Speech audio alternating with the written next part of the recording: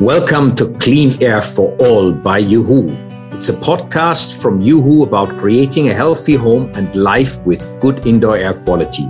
Each month we will speak with experts and share helpful information and insights about anything and everything that concerns the air we breathe and how we can protect the health and safety of our homes and families while we stay indoors. From understanding indoor pollutants, the benefits of ventilation, the importance of continuous air quality monitoring, to new technologies and more.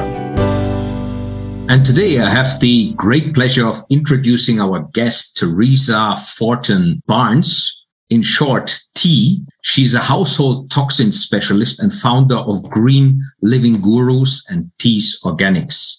She also hosts her own podcast, a show called Green Living with T. She's a passionate advocate for toxin-free living. She lives her mission to help as many people as possible to avoid chemicals that are causing cancer and other illnesses. She graduated from Ithaca College with a degree in management, minor in health studies. Through Green Living Gurus and T's Organics, she advises people about the harmful toxins that lurk in their everyday living environments and recommends alternative products that are not only safer, but healthier for their family, pets, and the earth. That's great. And that's excellent. I'm really looking forward to hear from T herself about her background. And I'll introduce briefly this month's topic. We'll be discussing what it takes to create a healthy and non-toxic home. While it may seem overwhelming and worrisome to think about it, the truth is our modern lives can actually be filled with products that are harmful to our health and our safety. Family, ourselves, many everyday items contain toxic chemicals that can have harmful health effects. We bring toxics into our homes and inhale them through our consumer activities and exposure. We are exposed to them every day, from phthalates in synergetic fragrances to noxious fumes in oven cleaners. In the United States alone, over 84,000 chemicals are sold, of which 15,000 are used in high volume. Only 200 of these have actually been tested for safety and only 5 have been banned due to toxicity. The average US household contains about 62 toxic chemicals. According to research, ingredients in common household products have as well been linked to asthma, cancer, reproductive disorder, hormone disruption, and neurotoxicity. So a lot to cover today, T, and welcome to the show. Maybe you can start off with sharing a little bit about your background and what actually brought you into this subject matter. Yeah, sure. Thank you for having me. Yeah, so I am in Buffalo, New York, which is where I grew up and was raised here. I am 59 now, so I grew up in the 60s and 70s when everything was about fast foods and cleaning with chemicals and making things shiny and making things better in your home, supposedly. And my mother was way ahead of her time because we shopped at a little co-op called the Lexington Co-op. She worked there, all organic food, farmers markets, and we all had to clean on Saturdays and no chemicals were coming in our house. It was just vinegar, water, and soap. And even scrubbing the toilets was with baking soda, which you can still do today. So that's how I grew up. That's how I knew life to be. And as I started getting a little bit older, I realized that we were kind of not the normal ones. We were the abnormal ones. I was called the granola head at home. And because people just, why are they not going to Burger King and McDonald's like everybody else is, or pizza? And we came home from school and we had fresh fruit on the table or hummus or fresh food that she would make all from scratch. And then I started realizing like, God, all this other stuff is so unhealthy. And when I went to college in central New York State, I had a major in business and a minor in health. And I was on a mission to open up a big supermarket so everybody could see how wonderful all this stuff that was available to us in these little health food stores instead of all these chemicals and all these fast foods and TV dinners, right? I wanted to open up this big supermarket that everybody knows now as Whole Foods, but I had nothing to do with Whole Foods, unfortunately. I came out as a party planner, which I was planning parties in high school. My parents did not know that, but I was at their house and in college. And the party planning business in the United States was just beginning. So I've been planning parties and weddings and festivals for 37 years. But through those 37 years, I have been helping people on the side, just how to help them detox their homes, getting them to realize what is out there. It was a word battle for all the years. I mean, the amount of looks I got on faces, like, what do you mean you're eating organic milk? I'll never forget the person that said that to me. And then why you're not cleaning with Clorox and 409. Well, it was a battle. And I only fought it as hard as I possibly could, because I was doing this on the side. And then cancer patients started coming to me to help them realize where these potential carcinogens are entering their home. So I did that until 2020. And just prior to the pandemic, I said, I'm 57. I want to do what I set out to do in my life. And that was to help people live a healthier, cleaner, greener life. And that's where I am today, 2 years later. Pandemic hit. My event planning business is no longer, because there are no more events. I mean, it's slowly coming back, but I concentrated on that for 2 years. So that's where I am, just so you understand where I'm coming from with all of this. And then I created a product line that you mentioned, Tease Organics. And so here I am now helping people full time. Wow, amazing. That's an incredible story. And maybe you were ahead of your time in those days. And then thinking about all the parties and events that you've organized, just on that side topic, might be of interest to our listeners as well. How did you actually make that happen in an eco-conscious, non-toxic manner? I mean, were you able to convince your clients to get away with not using balloons or whatever else that might not be the most sustainable solutions? Well, that was a battle too, of course, all the time. I tried my hardest. I was a one-man band per se, because I'd be the one after the event, don't throw any food away, we're taking it to the homeless. I would deliver it myself. Now they have businesses that'll come and get the food. Recycling was a big thing for me. Definitely no balloons. There were some clients that I cringed and they fought me on it. But it just, it's their money, it's their event. So, but yes, I help as much as possible. Fundraising, when I do fundraisers, I try to get them to not just donate to the Cancer Society for research, but let's donate to something that will help prevent cancer. And so I got some of my clients to think that way as well, because everybody wants to raise money for prevention, but not a lot of people are looking at it for research, but not a lot of people are looking to raise money for prevention. So I'm all about prevention, not just cancer, all illnesses. That is great. I love that approach. And it was really given to you by the style that your mother had already in those days to really focus on the natural and the healthy style of life, food, and everything else that you guys did. Amazing. Now, looking at your customers and their experience, particularly maybe starting off with cancer itself, which is, I sometimes think, hey, 100, 200 years ago, how many people actually had cancer? I don't know whether there are exact statistics, but I guess very few, because the gigantic number of chemicals, synthetic chemicals that humanity has developed, nature would have never come up with them because they have no purpose in the natural system. I mean, what's your experience with practically helping cancer patients? And do you have an answer on that question 100, 200 years ago? Were there many people with cancer, or has it only come recently with us humans having those nasty chemicals everywhere? Well, my understanding is we all have cancer cells in us. What is feeding the cancer is the question.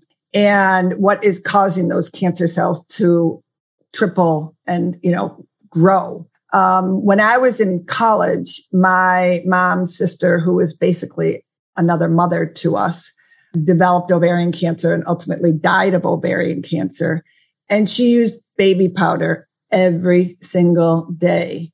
And baby powder is now known the talc substances in there is known to cause cancer. And there's lawsuits all over the place with that right now. But that's one of the things when she died and she got cancer, because I didn't know anybody else that had cancer. And it blew us away.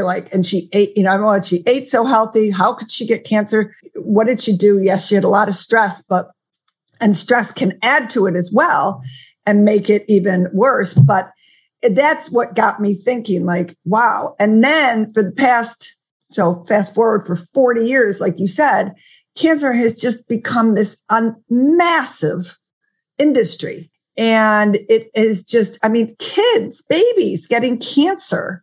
Well, I look at one thing and I look at the amount of chemicals that have multiplied with cancer and the amount of chemicals out there. And we're just talking cancer. All the other diseases have multiplied too. And our health, especially in the United States, is just horrible because people are eating poorly. They are using all these products in their homes that are causing these illnesses. Or contributing to them.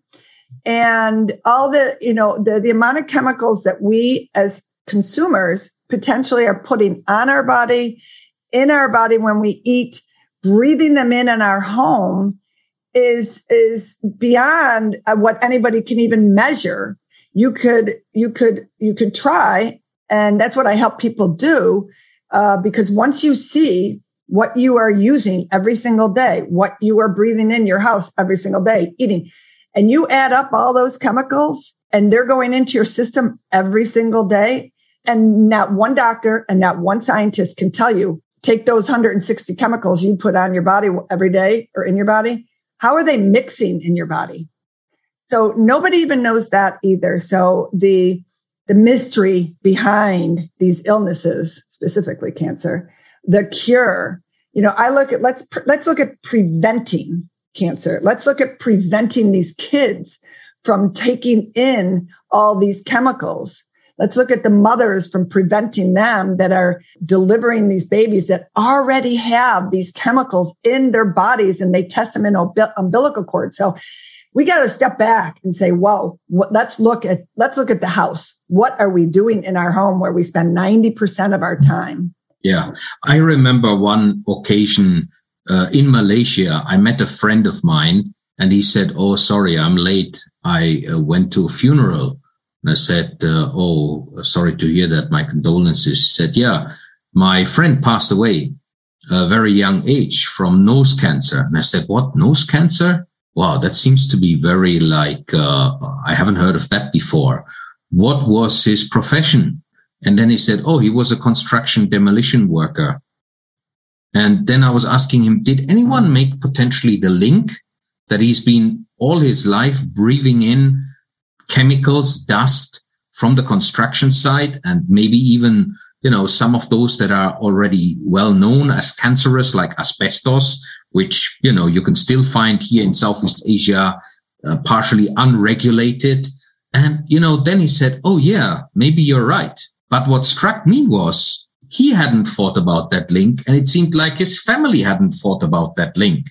So, the awareness that there are relationships between exposure and chemicals and then health impacts. And as you said, Dee, very difficult to get this all together, and doctors themselves can't really say how it all interacts with one another.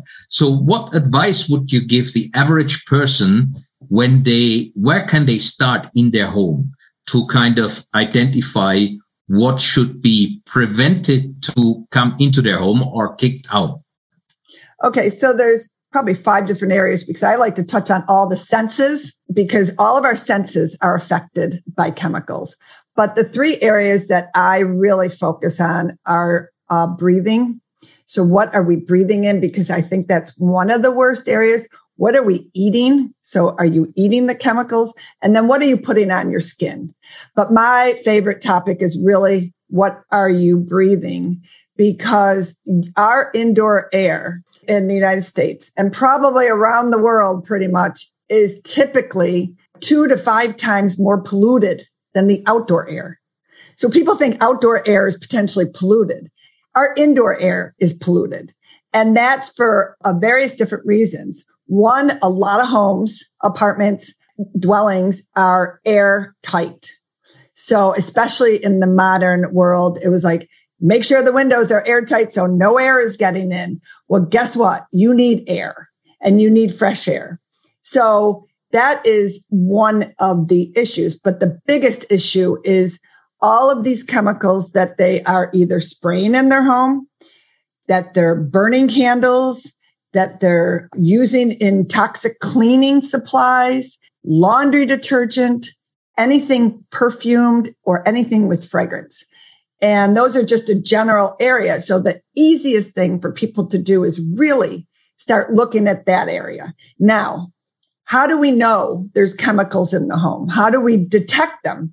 Well, thankfully for YooHoo, we have an indoor air quality monitor, which I am a huge advocate of. Let's start with figuring out what is in your home. So when people are sick, they get blood tests, right? The blood test will show them, cholesterol, blah, blah, blah, blah, your food. Well, let's do that with the house. So this is sort of like a blood test for the house when you have an indoor air quality monitor.